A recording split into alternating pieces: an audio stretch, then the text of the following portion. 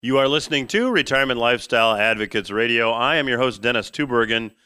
Glad you decided to listen in today. Hey, joining me on today's program is first-time guest, Mr. David McAlvany. David's got a really neat program called Vaulted that he's here to talk about.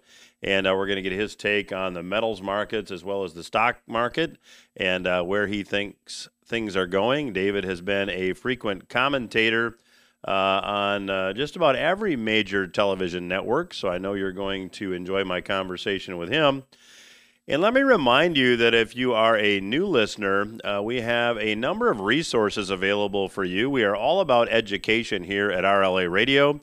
And if you would like to visit our website at retirementlifestyleadvocates.com, there are a number of resources there, including our weekly newsletter titled Portfolio Watch. That newsletter is available for free. It is delivered via email. You can go to the website and request your free subscription. It's delivered every Monday night at 5. And in it, we give you our market forecast as well as economic commentary. So again, the website, retirementlifestyleadvocates.com, to go there and get more information. A couple weeks ago here on the program, I talked about a new law that has gone into effect in 2020. It's called the Secure Act. And if you have an IRA or a 401k, the Secure Act will affect you. Now, I'll give you just a brief overview of the Secure Act once again here today. The first big thing that the Secure Act does, if you are approaching 70 and a half, which is the age at which, prior to the Secure Act being passed, you had to start taking required minimum distributions from your IRA or 401k, there is a bit of good news. You can defer or put off taking required minimum distributions until you're 72. So that adds a year and a half to the time frame at which you have to start taking distributions and paying taxes on those distributions from any retirement account. And those rules apply to an IRA, a 401k, a 403b, basically any type of retirement account except for a Roth IRA. So if you turn 70 and a half after December 31, 2019, you are eligible to postpone your first distribution until age 72. Now, the Secure Act does one other thing that I think is beneficial, and that is, as far as IRA contributions are concerned, as long as you have earned income, you can contribute to a traditional IRA. Prior to the Secure Act being passed, you could not contribute to a traditional IRA once you reached age 70 and a half. So that rule has changed as well. Now, the 529 plan, and if you're not familiar with a 529 plan is a tax advantage plan that allows for educational savings. 529 plan assets can now be used to pay for registered apprenticeships, homeschooling, up to $10,000 of qualified student loan repayments, including for siblings of the beneficiary of the 529 plan. Also, 529 plan assets can be used to pay for private elementary, secondary, or religious schools. Now, given the massive amount of student debt that exists out there, this could be potentially good news for some families because the student loan provision allows student loans to be repaid for a beneficiary up to $10,000, and an additional $10,000 can be used from the plan to pay off student debt for each of the beneficiary siblings, as I said. So that becomes a potentially really good benefit for a lot of families. And for those folks that have put money away in a 529 plan, there's now more ways to use that money. Now, the Secure Act also allows IRA investors to access IRA funds early without paying the 10% early withdrawal penalty. You'll still pay tax on the withdrawal, but not the penalty that's imposed for those who are under 59 and a half for taking money out of an IRA early. Now, this is for any qualified birth or adoption. So each parent can take a penalty-free withdrawal of up to $5,000. And again, this is not subject to the penalty, but you will pay tax on the withdrawal. Now, there is some bad news associated with the Secure Act. If you intended to leave your IRA to an heir prior to the Secure Act being passed, there was a strategy that a lot of IRA and 401k investors use called the stretch out IRA. In fact, this stretch out IRA strategy has actually been a cornerstone of estate planning for many IRA and 401k owners. So a non-spouse beneficiary, often that would be a child, one of your children. So if one of your children was the beneficiary on your IRA or 401k, prior to the Secure Act being passed, they had the ability to inherit the retirement plan and spread the taxes on the inherited account over his or her lifetime. So, for example's sake, a 50-year-old child inheriting an IRA from a parent could take minimum distributions based on his or her life expectancy, pay tax on the distribution, but allow the remaining IRA balance to grow on a tax-deferred basis. Now, a 50-year-old has a life expectancy of another 34.2 years. So if you're 50 and inherit mom or dad's IRA, you could take whatever the balance is, divide by 34.2, and take that amount out in the form of a distribution and pay tax on it. The rest of the account could continue to grow on a tax-advantaged or tax-deferred basis. The next year, when you're 51, you simply divide whatever the account balance is at the end of the prior year by 33.2, and the next year 32.2. And in this way, you could adopt the IRA and take distributions out till you're 84 years old in this particular example. Now, that option, as great as that option was, is no longer available under the new law. And incidentally, that distribution on an inherited IRA also applied to a Roth IRA. The difference is distributions from a Roth are tax-free. Distributions from a traditional IRA would be taxable. But as I said, that stretch-out option is no longer available under the new law.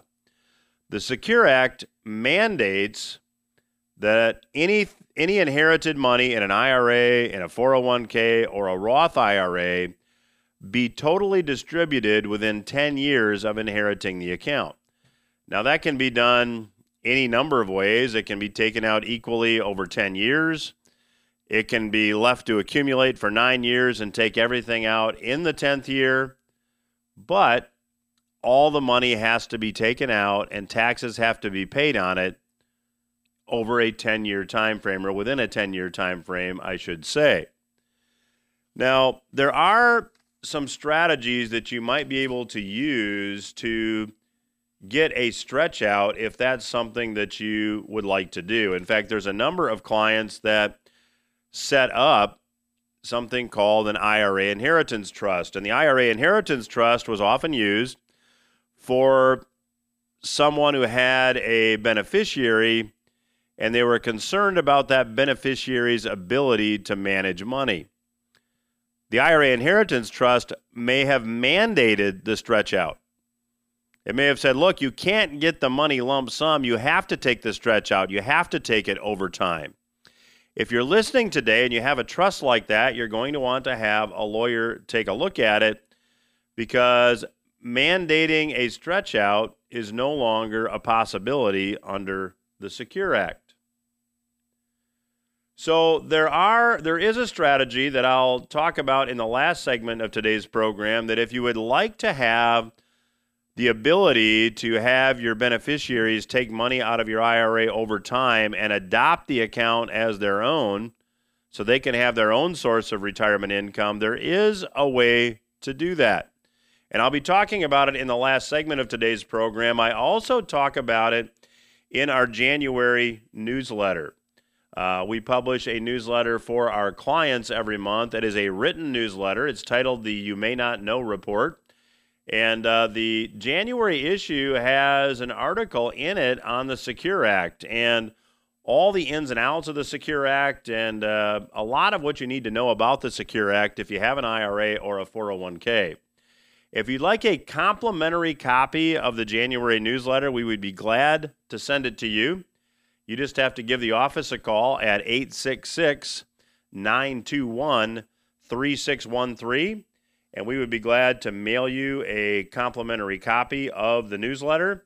Again, the number is 866-921-3613 to get a free copy of that newsletter. Just for clarification, at the beginning of the segment, I mentioned our weekly email newsletter titled Portfolio Watch. This is a written newsletter that goes only to clients and close friends of RLA, and we'd be glad to get you all a copy of it this month if you would like to have it. It is complimentary. There are no strings attached. We'll drop a copy in the mail to you. All you have to do is give the office a call during office hours at 866-921-3613, and we'll get it out in the mail to you. Office hours are 8 to 5. Monday through Thursday, and 8 to noon on Friday. Again, the number is 866-921-3613. You want to be sure to stay tuned to the fourth segment of today's program because I will be talking about a specific Secure Act stretch-out strategies, how to salvage your stretch. And after the break, I'll be back with Mr. David McAlvany, and we'll get his take on what's coming up, in his view, in the markets. I'll be back after these words. Welcome back to RLA Radio. I'm your host, Dennis Tubergen. I am very pleased to welcome as a first-time guest on the program today, Mr. David S. McAlvany. David is CEO of the McAlvany Financial Companies, International Collectors Associates, and McAlvany Wealth Management. He is a featured speaker on national television programs, including CNBC, Fox News, Fox Business News, Bloomberg, many radio programs such as this one, and is also often a keynote speaker at financial seminars around the world. And you can listen to his market commentary with world leaders, bankers, economists, and renowned investors at McAlvanyCommentary.com. David, welcome to the program. Pleasure to chat with you today. Dennis, it's a pleasure to be with you. So, David, let's just jump in a minute, if we could, and just get your take on the current state of the economy, and then we'll jump into Fed policy. But give us your assessment of where we are. Yeah, well, for the last couple of years, the U.S. economy has been the standout on the global scene as we've seen growth trends declining in China to now 30-year lows in terms of their growth rate. We've seen that impact a lot of your emerging markets very negatively. Of course, the trade issues that we've had with China have sort of exacerbated that trend. And so if you're doing sort of a relative comparison, we've been the best looking.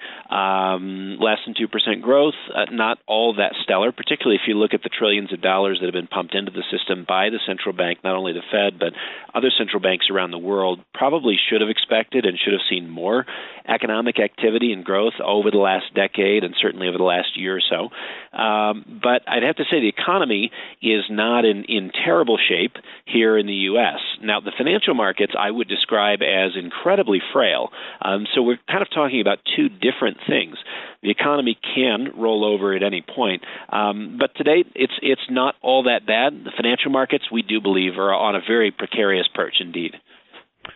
Well, let's break that down a minute, and let's just talk about the financial markets.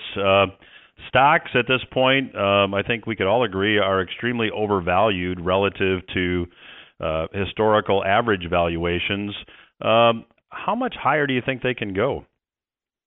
Well, it's a little bit like asking how much crazier can crazy get. And if you've ever known someone who's a little bit off their rocker, behavior can sometimes surprise you. So, that is what we're dealing with in the stock market is its behavior, and it's individuals who are very enthusiastic, and momentum has been on the side of the bulls here for some time. But I think one of the things we see is sort of peak complacency. When you look at sort of measures of risk within the markets where, on a daily daily, weekly basis, we're looking at credit default swap spreads and various things that would indicate if there's real concern about a group like Goldman Sachs or Deutsche Bank or J.P. Morgan. We want to see how people are betting on their long-term stability. And we're right now, Dennis, at the same levels we were in 2007. People are fat and happy. People are absolutely, and this is not just a consequence of being sort of, post-Christmas and everybody's got sort of a food hangover coma. Everyone is enthusiastic about the stock markets, and everyone thinks that 2020 is going to be just as good as 2019, if not better. At least that's how the internals of the market are set up. So we would look at that as peak complacency. If you recall, 2007 was, again, as good as it got just prior to the major collapse there, 2008 and 2009. So looking at the sentiment indicators, I think there's a lot that we can look at. Just here, even in the last few days, we've had the fear and greed index hit 97% greed, highest ever, and it's been sitting above 90% for a number of days. And if you're looking at the bull-bear differentials, we're also at a level that would imply, again, sort of peak complacency.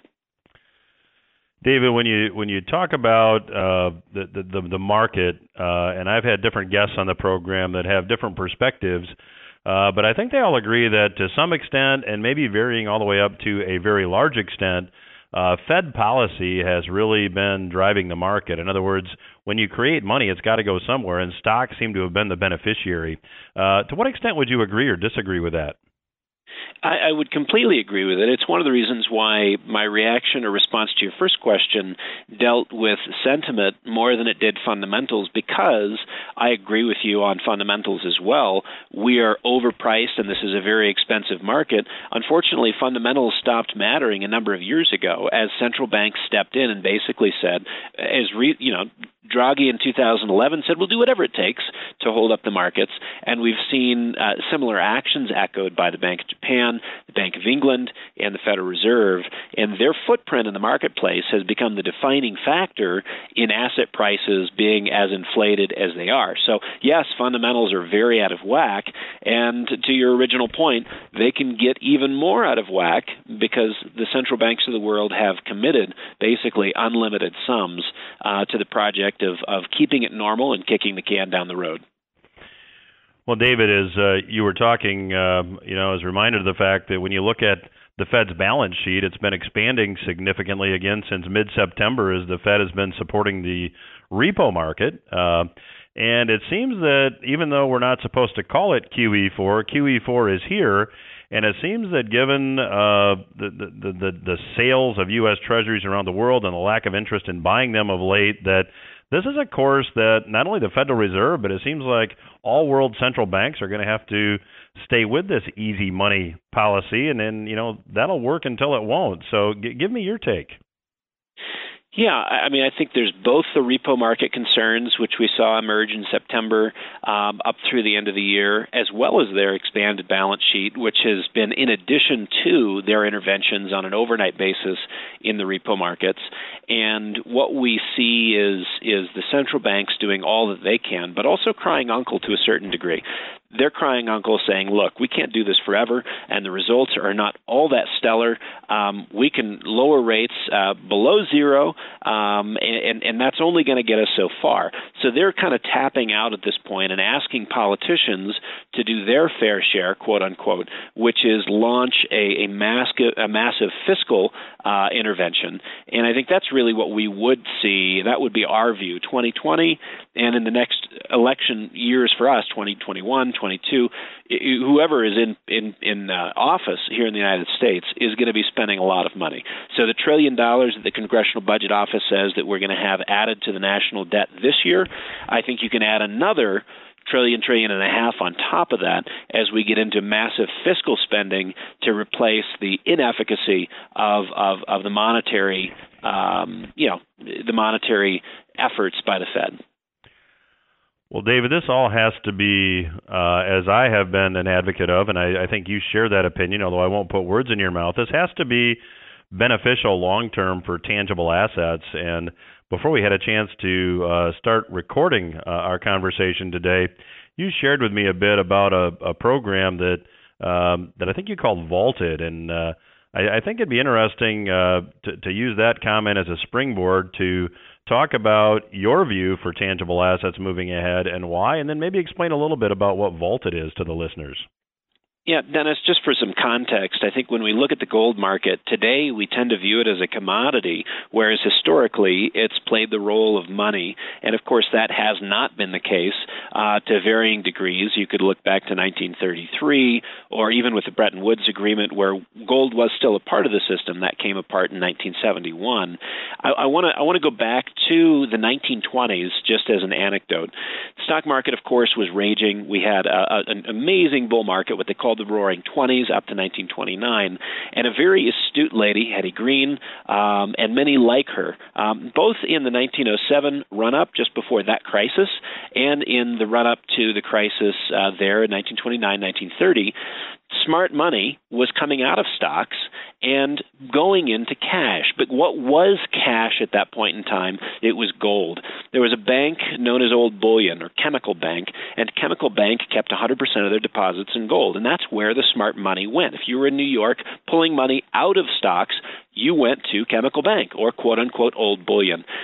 Dennis, we launched Vaulted, which is a program, you can check it out at vaulted.com, to be that kind of bank for people as they start diversifying out of stocks and into cash, but again, not today's cash, worthless greenbacks, worth their intrinsic value, paper, zero, but instead the old-fashioned money, gold ounces.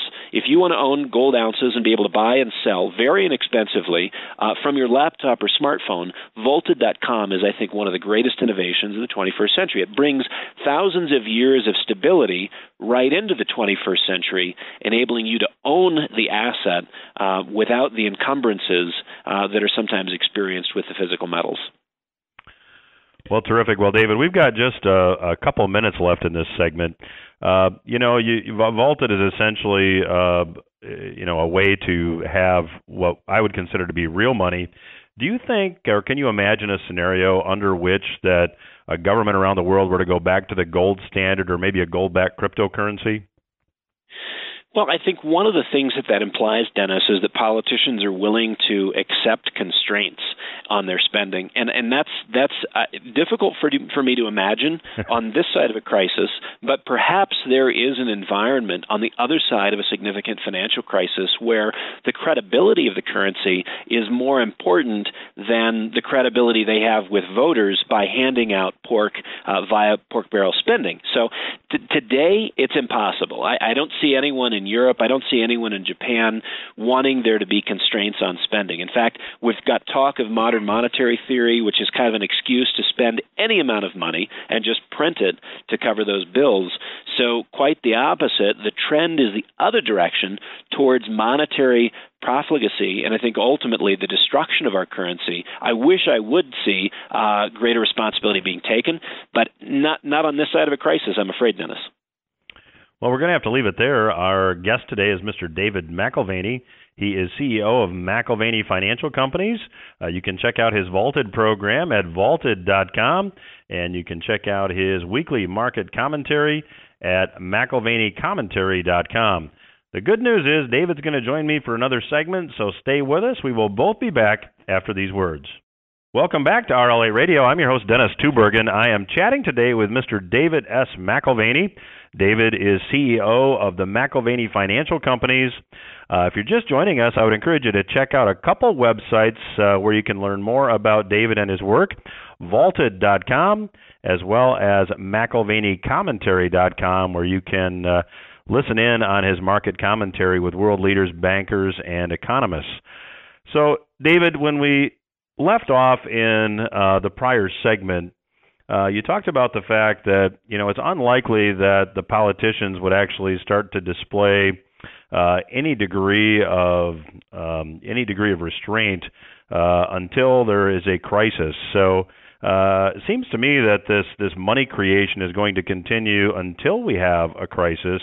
In fact, I think it was the late economist Herbert Stein who said, if something cannot go on forever, it will stop, which is very profound if you think about it. So at what point does this stop, and what does this crisis look like? Well, what we've seen is an evolution or a devolution in money through time. And this started in 1913, where we started to sort of hand the keys of the kingdom over to the Federal Reserve, and I think accelerated rapidly from there in the 1970s, where we redefined money as credit. So now we have not only monetary expansion, but credit expansion. And that credit expansion is almost the same thing. But under our eyes, we've had a massive inflation occur. It may show up not as consumer price inflation, but as asset price inflation. And I think ultimately we may see a dose of consumer price inflation as well.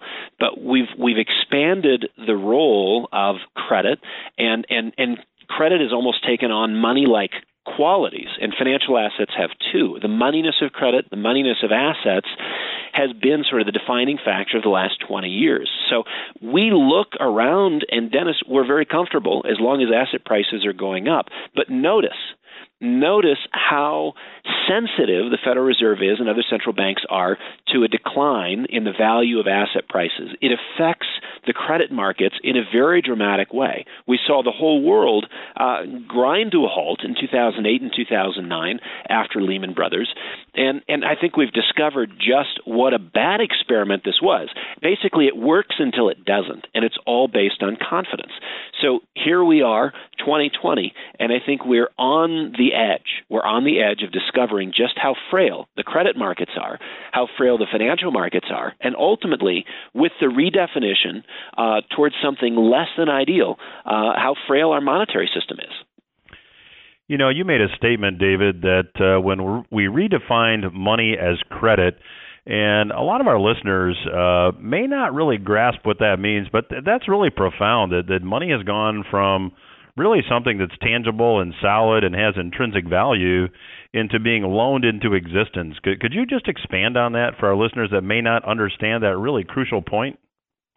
Yeah, well, it might take another interview, Dennis, but we've got a couple of things going on there. One is the nature of fractional reserve banking, where every dollar that gets put into the system as a deposit can be relent out as more money. Redeposited, relent out, redeposited, relent out. So $1 entering the banking system may actually have a $10 or $15 footprint by the time it's all said and done. So there's the nature of banking today, which expands dollars via the debt markets and allows for there to be even more money. Even though only a little money was created, a lot of money can exist in the system because of fractional reserve banking. But I think what we've seen happen that's really important to grasp here in the last 10 years, we had a debt problem coming into 2008 and 2009. We've nearly doubled not only our national debt, we've got corporate debt, which is now 50% of GDP. Everyone has decided that debt is the way forward. The problem is, Dennis, you and I know this on a personal basis, ultimately you have to pay the piper. There is a bill that comes due, and on that day, you either have the money or you don't. And I think this is going to be the surprise as we head into the next 3-4 years. Corporate America is massively in debt. Our government and governments around the world have increased the stakes of their very survival and credibility on this massive expansion of debt. And the only reason they've been able to do this is because they have no sound foundation. They have no restraint, and that is the role that gold has played for thousands of years. It represented a restraint or a stabilizer for the currency. You could not make more promises than the money you had in the system. Now you can make as many promises as you want. Think about what that means for politicians. You can promise the sun, moon, and stars, and theoretically you have access to the money. How has that worked out historically? If you go back in time, this is the same kind of thing that has occurred in Hungary in the last 100 years, in Germany in the last 100 years, in Venezuela in the last few years, in Argentina in the last decade, where promises outstripped. Right, there was too many promises, and they abused the monetary system to make good on those promises, ultimately collapsing confidence and collapsing the financial markets at the same time. David, it's a couple ways to go here, but I want to talk first about some of the, even though we are, have $1 trillion deficits as far as the eye can see, which you mentioned in the first segment, we've got a national debt that is virtually unpayable. We have certain aspiring politicians that are talking about Medicare for all, which has a price tag of 30 plus trillion over 10 years from what I've seen, which is almost, it takes a good chunk of U.S. tax receipts just to pay for that. So, are we quickly moving toward Venezuelan-type policies, and are we going to see similar outcomes? It's really a question of timing. And when you and I say the bill comes due, we're taking some responsibility for the obligations that we make today that may impact future generations. And this is where I think we need greater accountability with our politicians, because they don't care when the bill comes due. They just care that they get the votes today. They don't care what the cost is tomorrow. So the bill comes due, and they're willing to promise anything, free education for all, free Medicare for all. That's fine. That's wonderful. I hope everybody gets a free lunch. But the bill comes due. And is it morally responsible for us to hand over the bill to future generations? I would say this is where we have a moral deficit, and this is one of the defining factors of our day. Can we please take responsibility for our actions and not allow politicians to push off what is a terrible cost long-term onto future generations? I think of my children and grandchildren and say, we are doing this to them, not for them. Is that fair to say we're doing this to them and not for them? Well, I couldn't agree more. And we could talk a lot, but there's one more topic I want to be sure to get in while we still have time. And you had mentioned that we've never seen debt used to this extent. And there's a really interesting dynamic, if you want to use the term interesting, that's really emerged over the past few years, and that is this whole notion of negative interest rates on debt. I think last I looked, David, you can correct me if you have a different number, but I think it was about $17 trillion of debt worldwide is yielding a negative interest rate. And that might even answer the question I think that you asked in the first segment, how crazy can crazy get?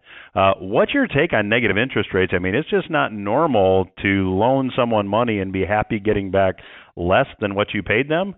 When does this end?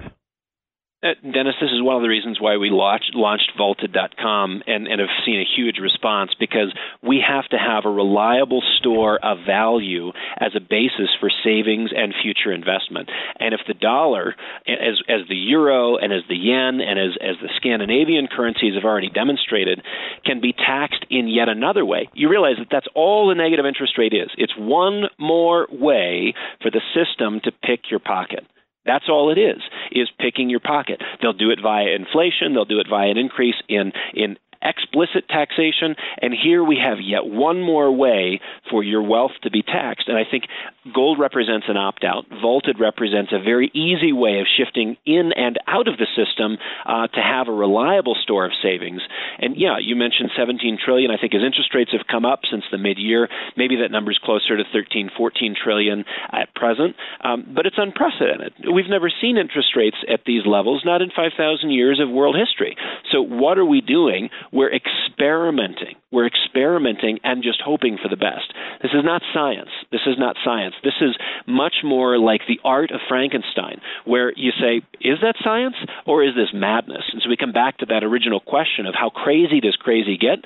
I think these guys and gals are willing to experiment to the point where not where the system is actually in jeopardy, the entire financial system.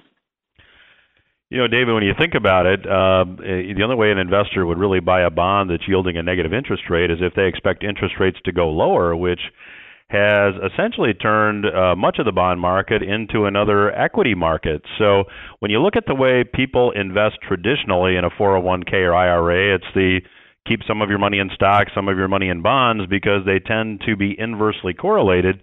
But it seems like that may not be the case moving ahead. What's your take? I think you're exactly right, Dennis. That's a very healthy dynamic to be aware of. And if you're an investor heading towards retirement and your financial advisor is saying, I think you ought to be moving out of stocks and into bonds, recognize that you're probably moving from the frying pan right into the fire. Bonds are more overpriced than they've ever been in 5,000 years. So if you're talking about a crazy bull market that is long in the tooth, the bond market is the greatest bubble on earth today, only followed secondarily by the stock market, which I think still could move up a little bit more. But I think you're right. Everyone assuming that they have a balanced portfolio between stocks and bonds is really in a tough spot, because those two things, going back to what we talked about earlier, Dennis, they've both been driven and they've both become very correlated because the Federal Reserve, because our central bank is putting money into the system, and they are an artificial source of demand. They're pushing up prices in stocks, they're pushing up prices in bonds, which pushes yields down in bonds, and creating jeopardy all over the place. Well, the clock tells me we have to leave it there. Our guest today has been Mr. David McAlvany. David is CEO of the McAlvany Financial Companies. You can check out his Vaulted program at vaulted.com, and I'd encourage you to check out his weekly commentary at McAlvanycommentary.com. David, very much enjoyed our interview today, and would love to have you back down the road. Look forward to that, Dennis. We will be back after these words. Stay with us. You are listening to RLA Radio. I'm your host, Dennis Tubergen. Glad you decided to tune in today, and thanks again to our first-time guest on the program, Mr. David McAlvany, for joining us on the program today. You know, in the first segment of today's program, I talked about some of the changes that are now effective as it relates to your IRA or 401k or even Roth IRA for that matter. And for those of you that maybe missed the first segment, our January newsletter that's distributed to clients has an article about the Secure Act. We'll tell you much of what you need to know about the Secure Act and give you some planning strategies to consider as well. And if you would like to get a complimentary copy of the newsletter, all you have to do is give the office a call. 866-921-3613 is the number. 866-921-3613. Just call during normal business hours. That's Monday through Thursday, 8 a.m. to 5 p.m. And on Fridays between 8 and noon. And we will be glad to mail you a complimentary copy of the newsletter titled The You May Not Know Report, and it contains the Secure Act article. So let's dig in and talk about one particular aspect of the Secure Act that will affect anyone who has money in an IRA, 401k, 403b, really any retirement account, and you leave money to your children at your passing. Now, that's many, many people listening to the program today. As I mentioned in the first segment, an heir who inherited an IRA had the option of doing a stretch-out IRA prior to the passage of the Secure Act. And I covered that in detail in the first segment. If you happen to miss it, you can visit retirementlifestyleadvocates.com. The podcast version of this program gets uploaded every Monday at 5 at that particular website, so you can go back and listen to it there. But in essence, the stretch-out allowed that heir, that child, to keep the money in an inherited IRA and take required minimum distributions based on that heir's remaining life expectancy.